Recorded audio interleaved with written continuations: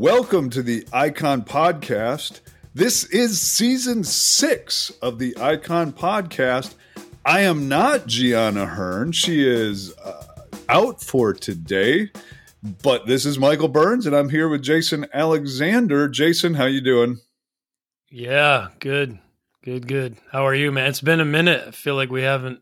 It has been. We've been off for a while. We have been off for a while, even a couple weeks longer than we intended. But, you know, life was just busy and we had other things that we needed to do. And it's, you know, we just decided, you know what, we'll just wait a couple weeks. And that's the beauty of a podcast. We can do that if we want.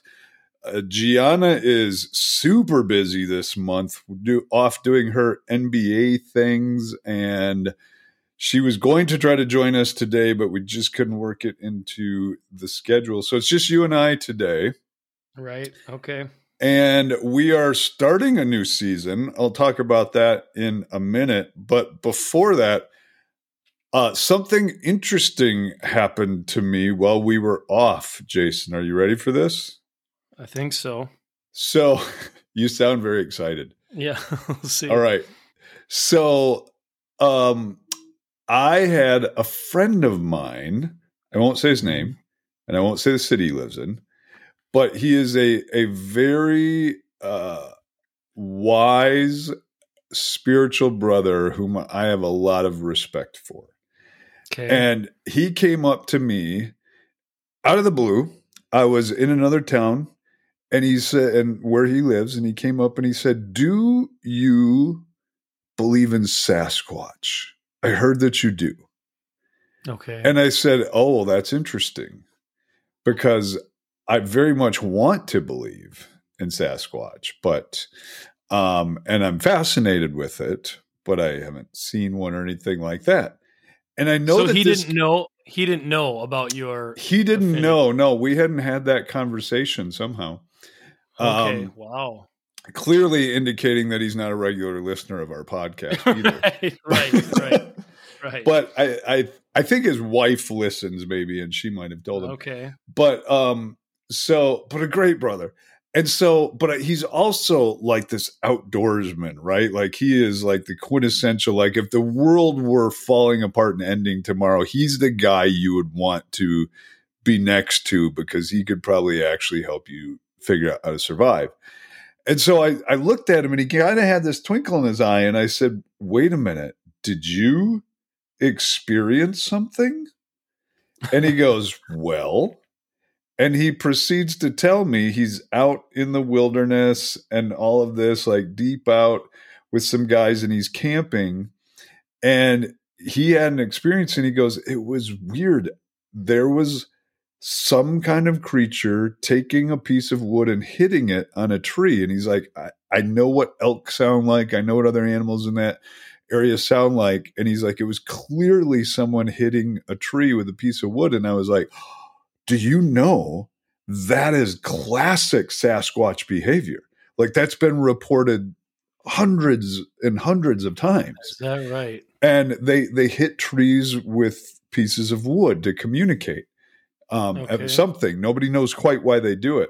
Where was this? Did he tell you? Where? I want to say it was Montana. I might be wrong on that, but I think it was Montana. And so he was like, yeah. He said, I found out later talking to people that that's like a classic behavior. And I asked him about some other things, and he told me, and he's like, look, I didn't see anything, but he's like, we were close and I heard it. And I now believe in Sasquatch, basically, is what he was saying. That's all it took for him, huh? Wood hitting wood. Well, I mean, there's no other people around. You're way out away from people. Like, what could do that? And then when you hear something like that, and you go back and are corroborated with the fact that this has been reported far and wide by witnesses who have heard them do it, but also seen them do it, or claim to have seen them do it.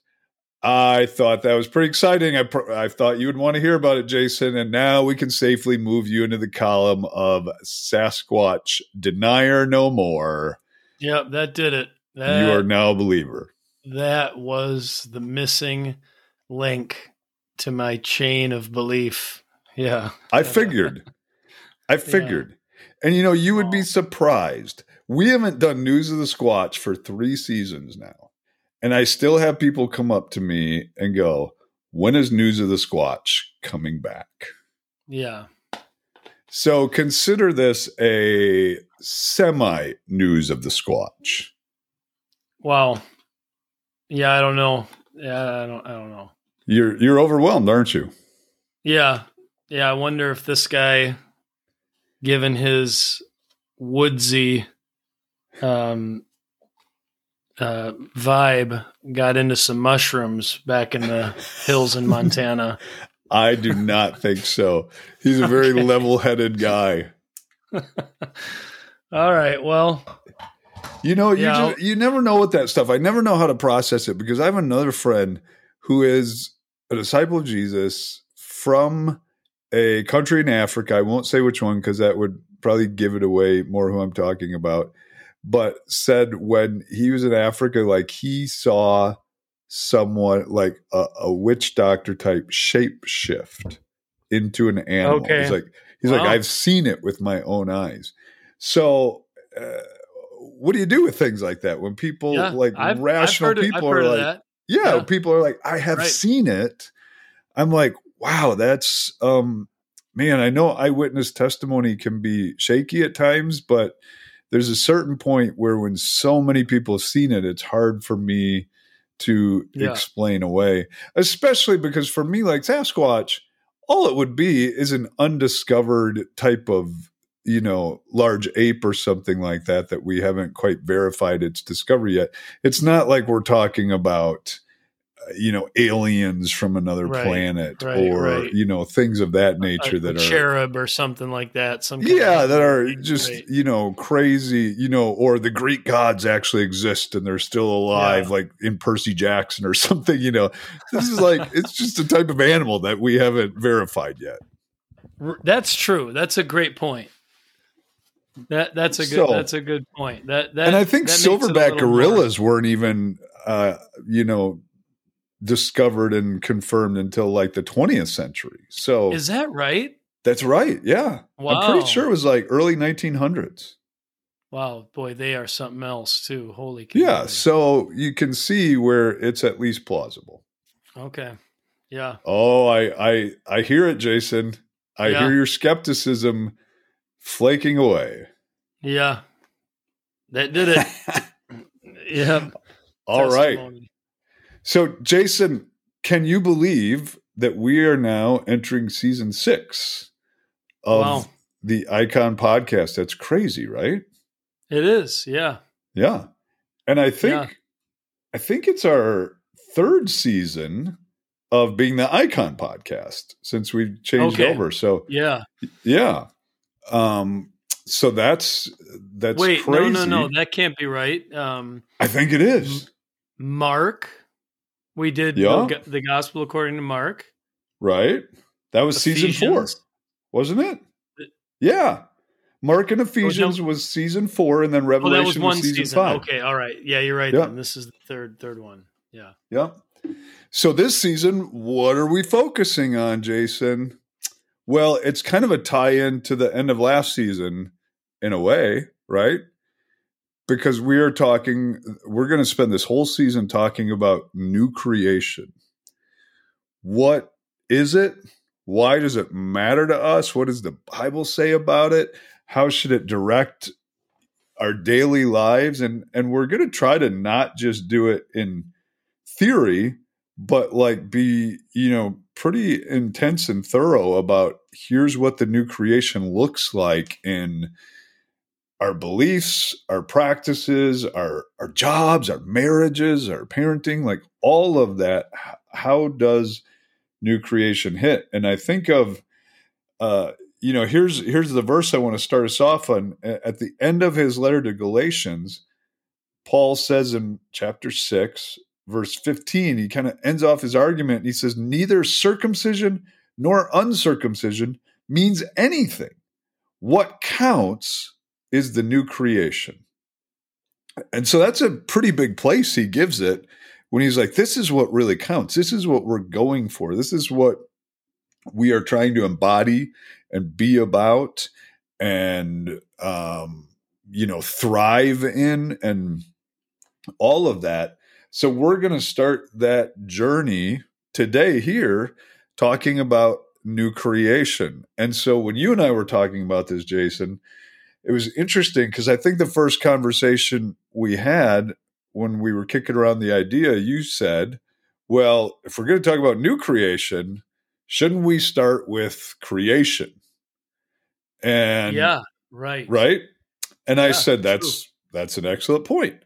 So that is what we are going to do, is start talking first about creation to frame, I think, in a way, and set up our understanding of new creation. So, Jason, what do we need to understand and know about creation to help us grasp new creation? Yeah. I do think a kind of what we call it, a creation faith or something like that, is required to understand the urgency and importance of the teaching called new creation. Especially now, let me stop you right there for just a second, because I'm pretty confident this is what you're not saying. Because when you say we have to have a creation faith, and I know we will unpack that, right? But I just want to say from the beginning, so for me and kind of the evangelical milieu in which I grew up, I thought you were going to maybe something. I thought you were going to maybe say pantheism, but I know where you're going. Yeah. No, the creation faith that I was sort of grew up in, the atmosphere, the culture, was creation faith meant that you read the Bible literally. There were 6 literal 24-hour days of creation that took place about 6,400 years ago. And dinosaurs were on the ark.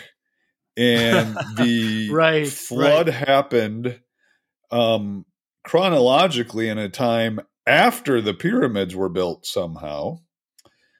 But that's the way the timeline was read in the Bible. And if you didn't believe that, you denied biblical authority, you denied faith, you were denying God, you were not really a Christian. And I had embraced that so much that when I first started in ministry and I wanted to start a teaching ministry, do you know what I called my first version? No, do you remember what I called it, Jason? No. I called it Page 1 Teaching Ministries, because I was like, boy, you got to believe the Bible from page 1. Okay. And if you don't, you've rejected biblical authority. Well, now, I tell you what, I agree with that, but not in the way you're describing. Right. Yes. That's not what I mean. Creation faith. Yes. What does that mean? Yeah. So, you're talking about a specific read on Genesis chapter 1 and 2, but creation is more like in the Bible, like a theological category than it is just a discussion about beginnings. Now, of course, the Bible opens with creation, but it definitely is not limited to that. But it is important that the scriptures begin with creation. Mostly, I think, because something is being said about God that ought not to be misunderstood or missed or diminished. And I think the sad thing is, in an attempt to preserve an exciting and wonder-filled belief in creation, we've diminished it by the stuff that you just described. We become dogmatic about things that really obscure the teaching of these of say Genesis 1. But creation is not limited to Genesis 1. It's something that God does. He's a creator, and so it's throughout Scripture. But you bring up a really interesting point that I almost feel like before we do much, like deconstructing that, what you just described, because creation is, I think, in many respects, not a category that's front and center for a lot. I don't want to say a lot of Christians, but a lot of the Christians the kinds of Christians I spend time with, the kinds of sermons and classes I hear, in the church, don't necessarily privilege creation, as I would argue the Bible does. And I think it is such an important feature of the Scriptures, or it's maybe feature is even too small a word, but its importance is seen in this emphasis on what we've called new creation. And I think new creation, especially in the exilic prophets, begins to show up, and it's rooted in God as a creator. But let me throw a couple of things at you, and maybe we can talk about it. You can tell me if this is, in your opinion, right or wrong. Trying to think about some of the reasons why maybe this view of creation, maybe, I think a lot of people, when we talk about creation, we just think of Genesis 1 and maybe Genesis 2. But so here's some of the reasons why I think it's not as big and as full of a discussion as it should be. The first is, these aren't, I guess, in order, but we privilege discussions about redemption over creation when we talk about the Bible. That is, it's a kind of like, it's an anthropocentrism, right? It's a human-centered approach to the Bible. That is to say, we imagine that all reality should be seen from the perspective of human existence. There is an Old Testament scholar, Rolf Knierim. It's German, Knierim, spelt Knierim. But he says something like, God is not the God of creation because he's the God of human beings or of human history, but he's the God of human beings because he's the God of creation. The most universal aspect of the Lord's reign has to do with not first and foremost humans and human history, but creation. Across the board, and care for creation. So it's the beginning of speech about God in the Bible, and we'll see this, and maybe we'll get time. There's so much to discuss, and so I know we got to get on to new creation at some point soon. But you think of texts like the Yahweh speeches to Job, in Job, and you get the sense that humans aren't the only show in town. They're not even the first show in town. And so we kind of privilege, we look at the world around us through the lens of humans are the first and most important thing going on. And there's a part of me that wants to say, well, that's legitimate. God really loves human beings. But that could harm our way of understanding God. If we're not careful. Yeah. So I think that kind of like not seeing God as a creator first and foremost, but thinking of him as a redeemer of human beings gets in the way. I think language like spirituality, like a focus on the otherworldly bits of reality in religious life, can sometimes cause us to believe that a material, physical creation is penultimate, right? It's second to last. It's not the ultimate thing. Right. things like heaven and souls, rather than a belief in resurrection, which, by the way, resurrection is deeply rooted in a substantial theology, for lack of a better term, of creation. Yeah. The stupid end of the world discussions that are had shouldn't be that hard, but we talked about some of that in Revelation. Right. They get in the way of thinking about the importance of life in the created world. A drifting over, especially in our day and age, a drifting from what we've called the Old Testament or the Hebrew Scriptures in our preaching and teaching as preaching texts, puts us at a distance from Israel's creation faith. And it kind of, what we end up with is nothing more than a really deep conviction about how to read the days of Genesis 1.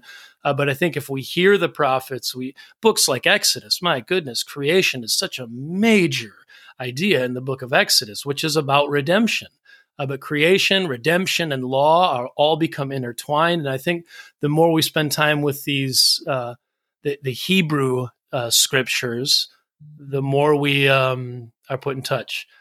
And then the last one, and this there's not the last one, but another one that jumps into the fore for us, and I think this one is really important. But you correct me. This came from myself. It has to do, the other stuff. I'm ready I picked to correct up you. Just go ahead. Yeah, you get ready. But I think, and this again is a language thing, but it's we think of creation mostly in terms of nature. And so when we speak about the world around us, we often use the language of nature. In fact, and we have an obsession with nature, and I think that's God-given. And those of us in our part of the world who have the resources to take vacations are often trying to find the most beautiful bits of the natural world to go spend time in them. It's like we have this desire to be reabsorbed into creation or something, but we think of it as like getting back to nature in the natural world. I mean, that's a fine word, but I do think there's a difference between the word nature or, say, the universe and the word like creation. Mostly because we can tend to think of nature as something that just is. It's just naturally there. It's the nature of things. Whereas creation implies a creator. And so I think language like this often also gets in the way because we think of the world around us not as something that and I want to spend some time, even if we have time today, just looking at a few of these passages, but where in Scripture, God is like creation suggests a wise, loving, and powerful God. And so to diminish that and talk about it just in terms of the universe or nature rather than the work of God, the fullness of his glory, does get in the way for us to spend much time here. So I've just described some obstacles, but what do you think? I don't know how many of those are helpful. No, I think it's all helpful. I think it's good stuff. You know, the tagline of our podcast is Trained Readers Reflecting Jesus. And I think there could be a temptation to say, well, we've abandoned that this year because we're talking about a topic. We're talking about new creation. But I think it's deeply tied into reading the Bible faithfully, reading it the way it was intended. And one of the things you said a few minutes ago that really stuck with me is creation being a category in the Bible. Yeah, right. An idea, right? And I think that's really key because I tie that together and I say how we read the creation accounts deeply impacts when we arrive at new creation. Yes. The emphasis we give to it, how we see it, how we understand it. those sorts of things. And so I think you're talking about some fundamental things that we need to understand. And in a weird way, now here's the time where I'll turn around and you correct me if I'm wrong. But I think we often, as modern readers, can approach the text asking questions that would not have been on the minds of an ancient audience or author. So, like, what are the mechanics of how the universe was created? What's the chronological time frame and order of how it was created? These were just things that were not important to them. Like, theology was important, why things happened, relationships. Numbers were seen more as symbols and having meaning than, like this deep connection to chronology the way we have. And so we tend to read those things in a very different way, than the culture in which they were written was intended. The other night, I saw some kind of headline and it said, "The Greek freak takes a step back because it's Dame time." Now, if you're not rooted in 21st century, probably American, that sounds like and most nonsense. likely basketball culture, you have no idea what that sentence means. Right. What is a Greek guy? Why are you calling him a freak? And Dame time, is that a woman? Like, is that an old time term for, but no, it's basketball, right? And if you know basketball, you know exactly what that sentence means, but you can be asking the wrong questions. Well, what kind of woman is a dame, and what time is it? And we do that with Genesis. We can approach it in the wrong way. Totally. Yeah. And I think one of the other mistakes within that then that we do is we read the opening chapters of Genesis, although as you pointed out, there's more creation passages than just that. But we read it asking those modern science, post-enlightenment types of questions that would not have even been on the table when it was written. And we lift creation itself into a wrong category, as though, for instance, Genesis 1 and 2 is about the origins of the universe, when in fact it is about God. Yeah. And it is, they really, it's really quickly like, God created the heavens and earth. Okay, we got that down. That's really all that says. Yeah. And then we move right. But then we move right to the image of God passage and we say, see, it's really all about humans. It's like, well, hold on. So we get the wrong emphasis. And then when we want to start our theology, we really start in Genesis 3 with sin and fallenness and redemption. That's my point. Redemption. We then get to the end and we go, oh, this is about, in Genesis 1 and 2, it just tells us how everything, when and how it started, but it's really just a backdrop setup for Genesis 3. That's where the real story starts, is that we're fallen. And so then the end of the story is solely redemption. And we can throw away the creation now because we don't need that. That was just the stage. And we divorce it from everything that's going on when in fact the Bible is a story not about heaven and hell and redemption. It's about heaven and earth and God. Right.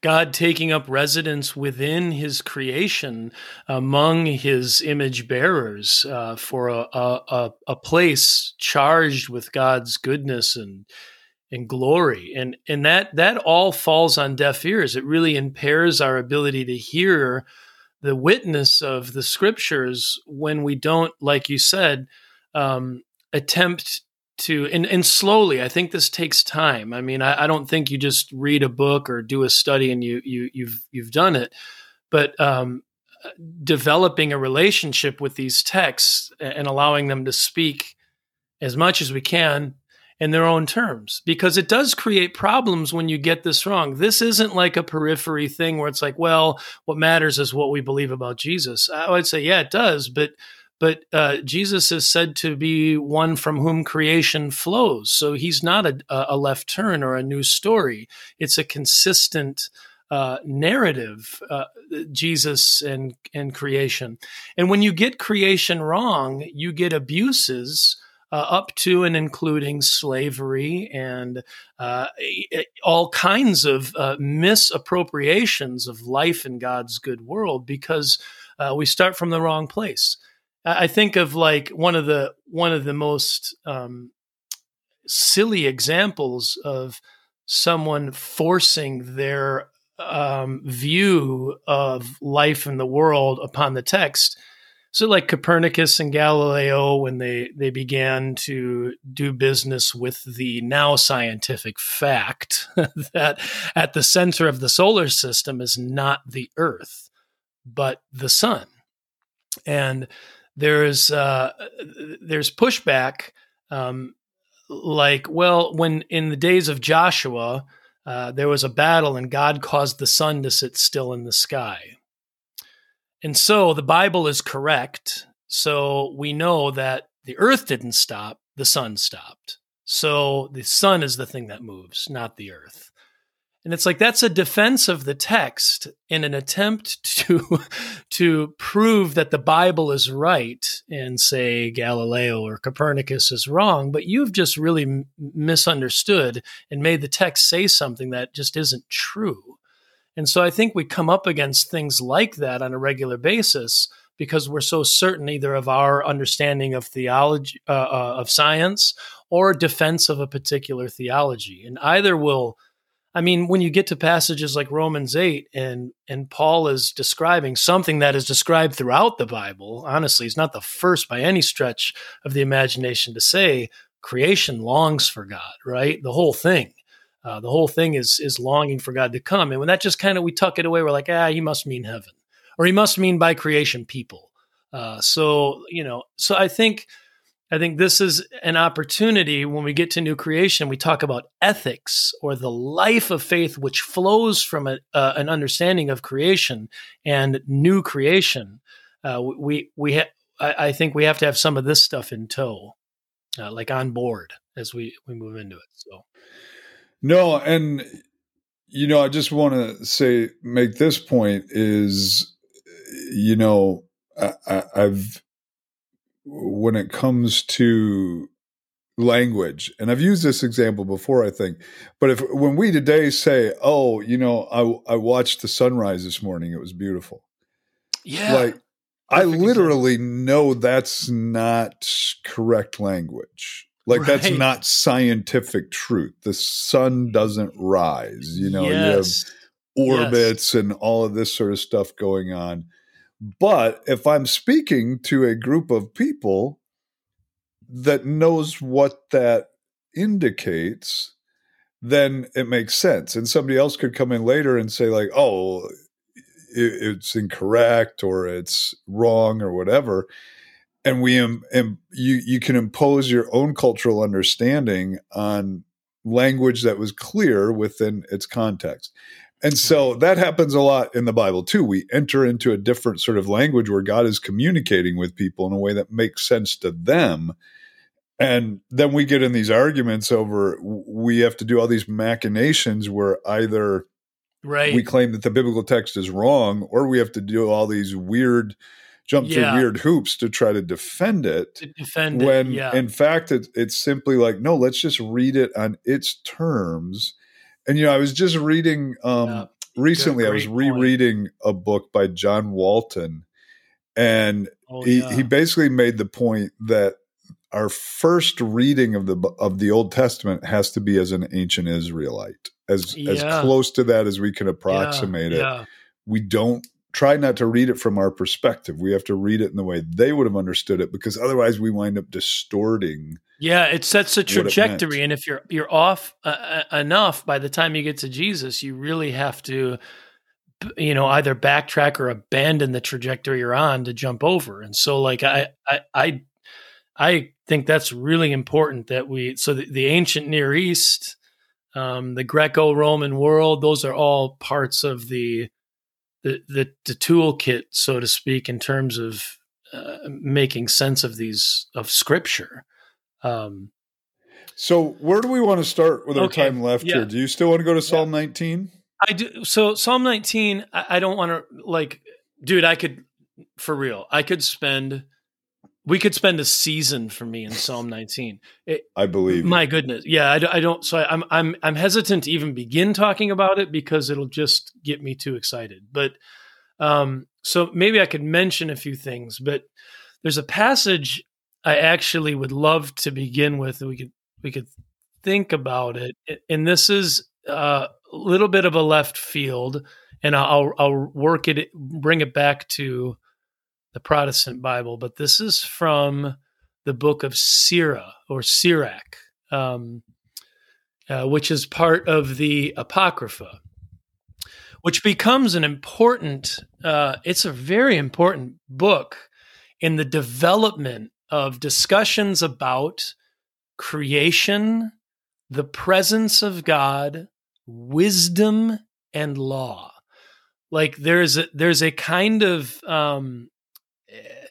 a number of things are happening which bring those together, those themes, in such a way that when you get to the New Testament, they almost open from that understanding.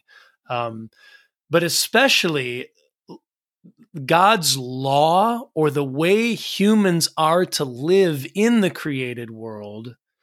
There's something about the created world, and I'm not going down the path of like natural theology that you don't need the Bible. You could just read creation and find God.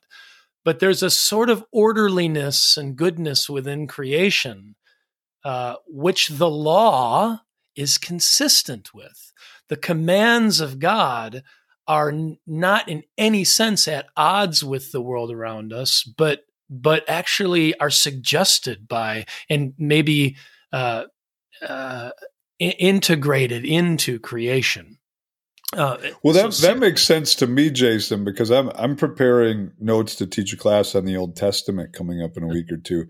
Okay. And one of the things that I'm highlighting there is that the creation account is really about God bringing order into the created realm for relationships, so that relationships can thrive, and that the law, the primary purpose of the law, is conditions for relationships to thrive. That both creation and the law are about relationship between God and man, and human. Dude, I wonder if you can think about this, but maybe we could together talk about some of Psalm 19 next time. There won't be time today, but I think that like the law and discussion, now it's almost like a real nice bridge into new creation, because we're talking about a way of life connected to God as creator. Yeah. And I think what you just said is really important because, it's almost as if law is a connection to the way things are supposed to be. It puts everything is in order except humans to some extent. And so law drags us into the very order of creation. Interesting. And puts us in the right position before God in his world. But listen to this. This is really cool. And so Psalm 19 next time. Where are we at in this is Sirach, Ecclesiasticus. It has a number of names. It's Apocrypha, Sirach 43, and I'm looking in verse 27. Okay, give me 1 second. All right, I'm there. Go ahead. Okay, so this is really great. He's talking about God's marvelous works, huge creatures in the sea. And then he says in verse 27, though we speak much, we cannot reach the end. The sum of our words is, he is all. Where shall we find strength to praise him? For he is greater than all his works. And I have just always loved that last sentence there, for he is greater than all his works. And we'll see this in Psalm 19. We'll see, man, I think of the great the Lord reigns psalms, the Malach Adonai psalms, Psalm 93 through 99, where they're talking about God as the king. And the first Psalm 93 begins with the orderliness of creation is an indication of the reign of God. And the king in Israel in Psalm 72, when he is connected to God's commands and Torah, creation is put right and the hills are filled with grain and the poor are taken care of. So it's this idea that creation is. Abraham Heschel has this line that clarifies it, I think. He says that it's as if, I can't quote it directly, but like it says, it's as if for a spiritual person or a religious person like you and I, when we look at the world around us, it's as if the world has its back to us and its face toward God. Almost imagining creation as a kind of great congregation assembled in a 24/7 worship service to which you and I show up late on a regular basis, but they are already in full praise. Creation is praising God in suggesting his goodness. It's like if you look at the star in Psalm 19, it'll be the sun specifically. When you see the sun, it's showing you something about God. It's pointing beyond itself to God. So it almost becomes, I don't want to say it's a sacrament, but maybe that's the language. It's pointing beyond itself like windows toward God.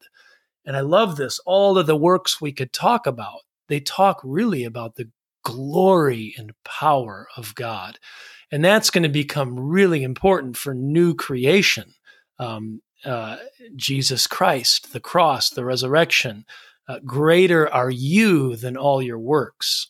And so while creation could maybe capture our imaginations, we could call it nature. I love nature. I love the ocean. But if we're not sensing in the created world or in the natural world the glory of God, we're not really seeing creation. And that, I'll give one personal story, and then I'm done talking. I'll turn it over to you. But like, I even recently have witnessed some of this. I remember I was having a really hard day a month ago.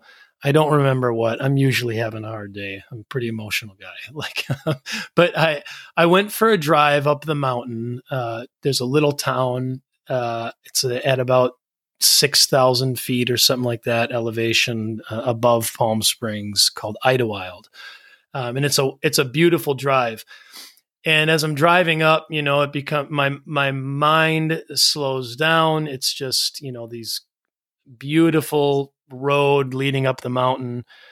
And as I start to get toward the top, the palm trees disappear pretty quick. You're left with pine trees. It's a lot more like Wisconsin or say Washington, where I lived before this. And I'm up there, and I just have this sense that, like, man, creation is in many ways is undisturbed and unmoved by my problems. It's old, it's large, it's firm, and whether or not I come up and visit, it's cared for and beautiful and powerful.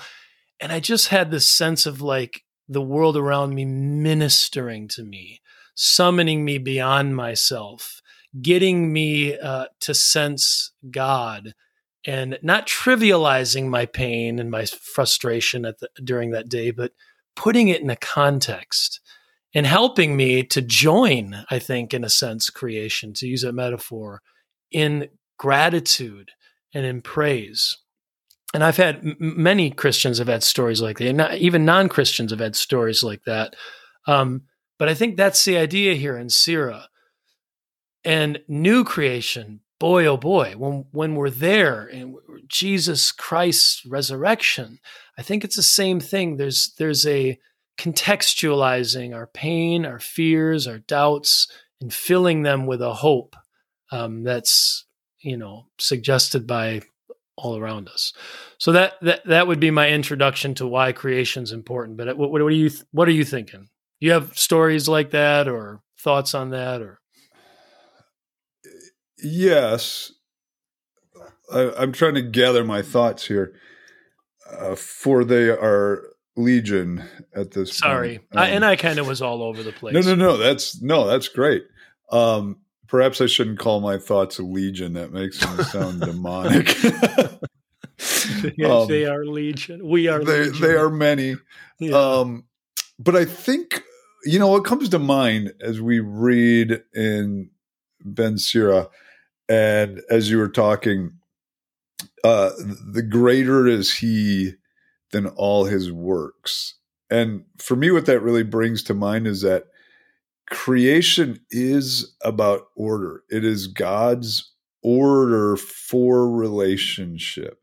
But if God is not at the helm of that, king, or however we want to word it, then it will automatically break down into disorder. Then it belongs to us. Yes. Right?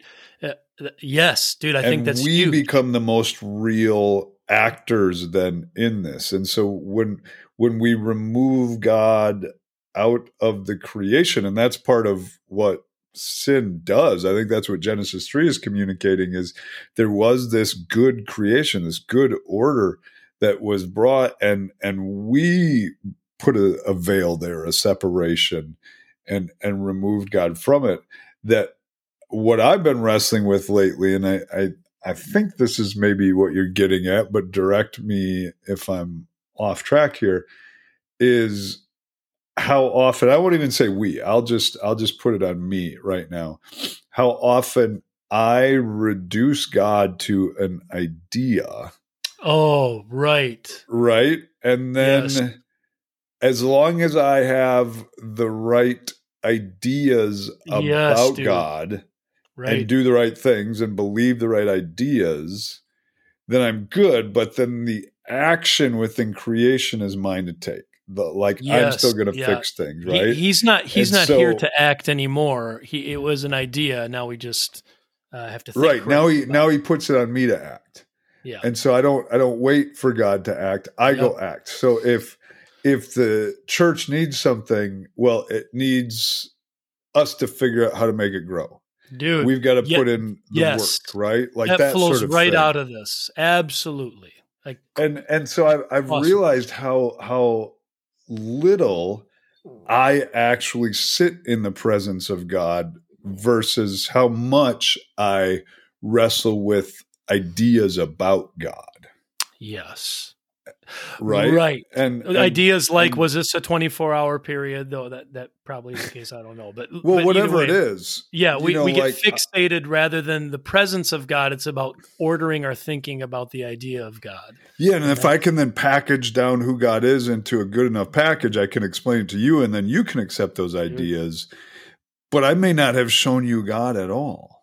Because now the works are greater than he is, in a sense, rather than he being greater than the works. Does that make sense? Wow, what I'm saying? Yeah, right. If you reverse this, you get something that could sound right, but is horribly wrong. Right? Greater are his works than he. We can live and act like that, or make creation again hang on us.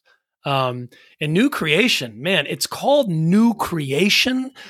And I hopefully we'll get to this, but in Isaiah, when the word new creation comes up in Isaiah 65, it's building on a theme.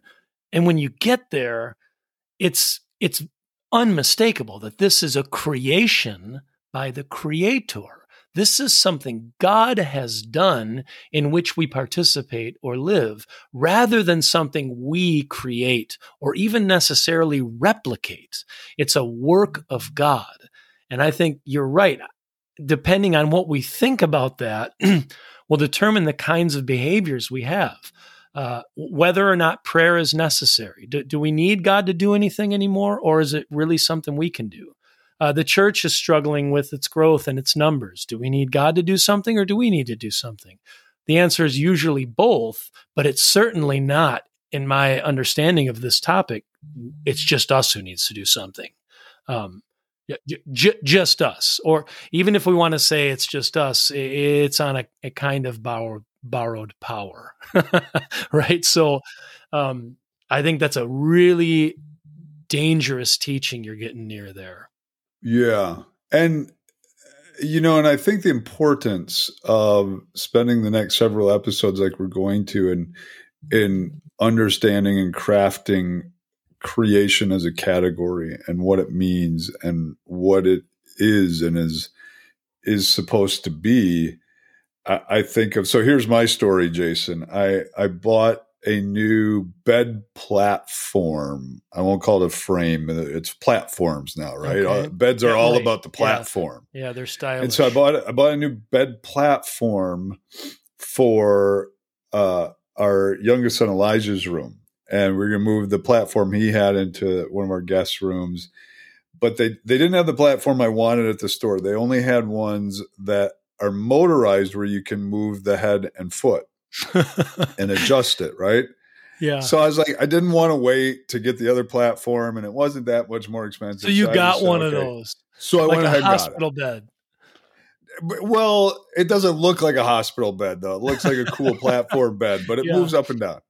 So I've got this thing upside down, and I'm trying to, because now, the other platform beds, you take out of the box and you screw the legs in and you're done. So this one, now there's some assembly and some work you have to do. And so I'm like listening to a podcast. I'm half paying attention. I'm kind of glancing at the pictures and the instructions, and I'm putting the motors on. And then all of a sudden I go in the last part of the motor where I had to connect it to these arms. I'm like, it just doesn't fit. Like what? Like it's like a half inch on off your bed.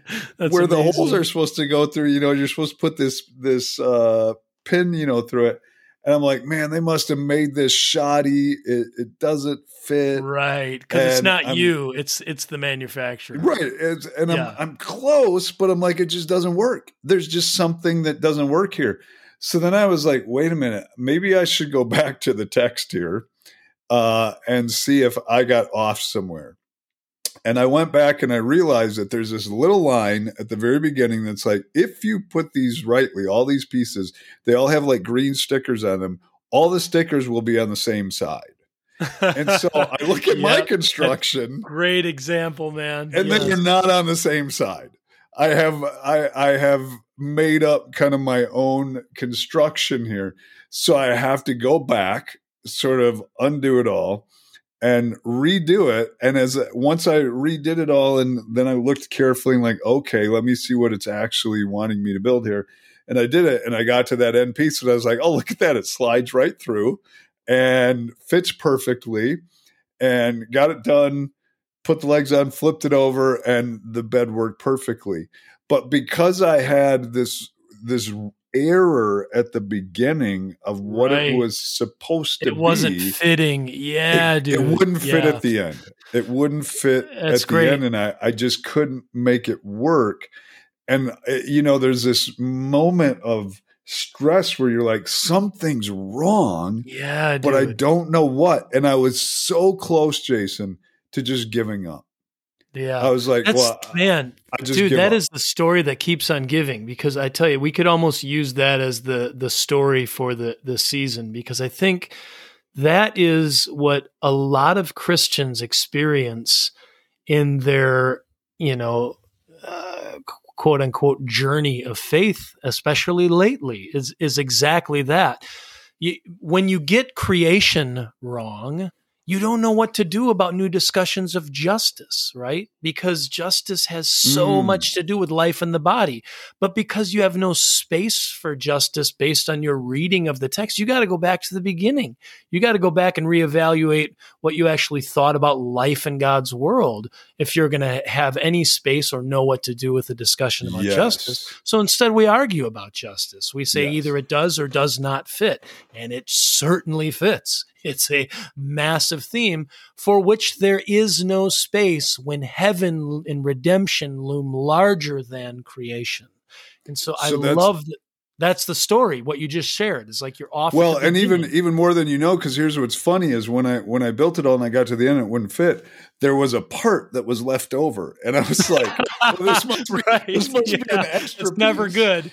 I don't need this. Dude, and I actually threw it over by the garbage bag. I was like, sometimes they just include extras. And then as I went back and redid it, I was like, oh, that's where this fits. Okay, now it makes sense. See what I'm saying? That story just keeps on giving. Because think about our hyper anxiety about sexuality as well. And I'm the body is a bad thing. I think of how many children grew up thinking sex is dirty and nasty. It has to do with the body. That all grows out of a particular view of creation. There's so many parts we don't know what to do with. They're kind of left over, dude. So I feel like your story about assembling the bed is really some of the predicament a lot of Christians are in right now, and they don't know what to do. And so some are giving up. In fact, they're junking it, or they're laying on a bed that doesn't work.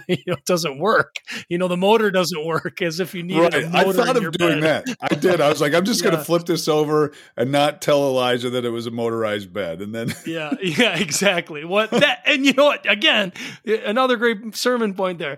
So many people are laying on a bed that has a motor. They don't know it has a motor, dude. They're just laying on it like idiots. Like it's just a normal bed.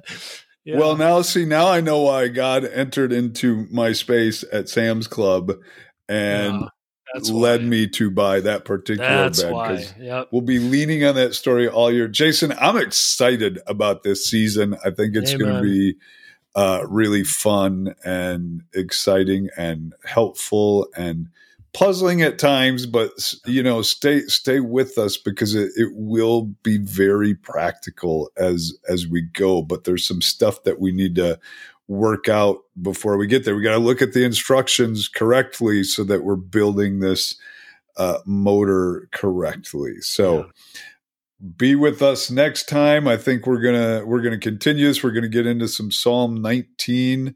Which Jason is clearly, as he stated, very excited about. So that'll be exciting.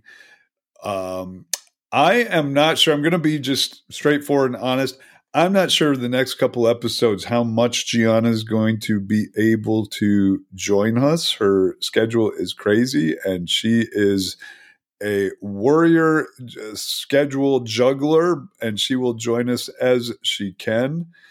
But eventually she'll be back around. But in the meantime, Jason, you and I will muddle on. We'll miss her. Yeah, but understandable. No doubt. I'm sure she would have asked some really simple but important question today that we're overlooking that would have sent us on a whole new path. But we'll get her back in here as soon as we can.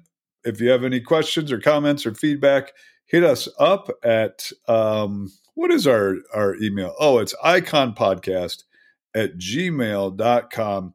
And do be looking forward towards our Patreon. We're getting some new episodes coming up very soon. We have a series called The Misfits with Reggie Hearn, J. Brian Craig, and myself talking about what you do when you just feel weird, whether it's introverted or shy or depressed or whatever, and you don't feel like you fit into church culture. That's my episode there. Yeah. Yeah, I don't know why you're not in those discussions with us, my Jason. Life we sucked might have at to the have time you when join maybe the next ones I can get in on there. That sounds awesome. Let's do it, man. But look for those coming out. We've already recorded several of them. I think they are really good stuff and is really going to help a lot of people and connect with a lot of people. But you got to be a Patreon supporter and help us out here. Give me the money. Yeah. Wow. Way to make it sound really spiritual. Yeah, no, I'm just kidding. We do have to pay the bills around here. Yeah, that's the way we do it. So it's not like that pays any of my bills. So yeah, we don't pocket money from that. We just pay the expenses. So but if you want to listen to that coming up, you have to be a Patreon supporter. And we'll have a link again. We haven't put a link up for a while of how you can do that, so we'll put that in there. Thanks for joining us, and we look forward to being with you next time.